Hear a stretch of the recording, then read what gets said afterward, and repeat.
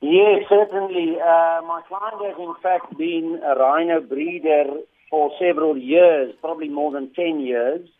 And as an anti-poaching measure, he has been dehorning his rhino for quite some time. So yes, he's got quite a large number of rhino horns in his possession.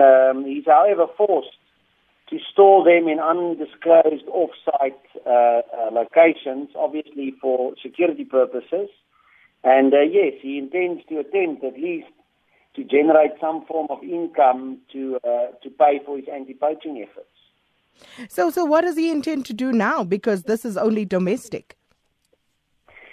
Well, we've always known that the upliftment of the domestic moratorium is only one of the things that will be necessary in order to eventually achieve a well-regulated international trade. But we feel that at least it's a step in the right direction.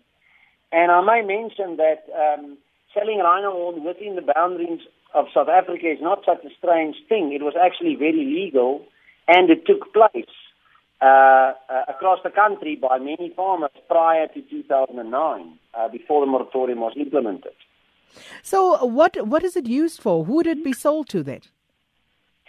Well, to a variety of persons, really.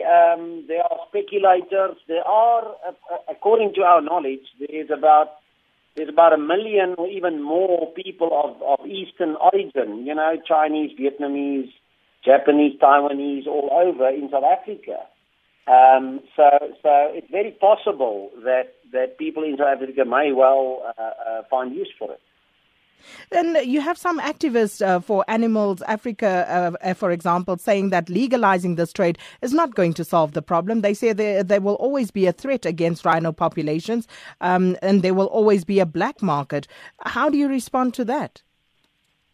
Well, it's of course a complex answer, but the simple answer is that at the moment there is only a market for poachers. In other words, what we have done by banning the legal trade is we have forced every single person who wants a rhino horn to become a poacher. Now at least we have the opportunity to give people rhino horn whilst the rhino remain alive. And I challenge any animal rights activist to say that is wrong. And of course the government has indicated that they will be challenging this. How are you hoping to win this legal battle if they do take it forward?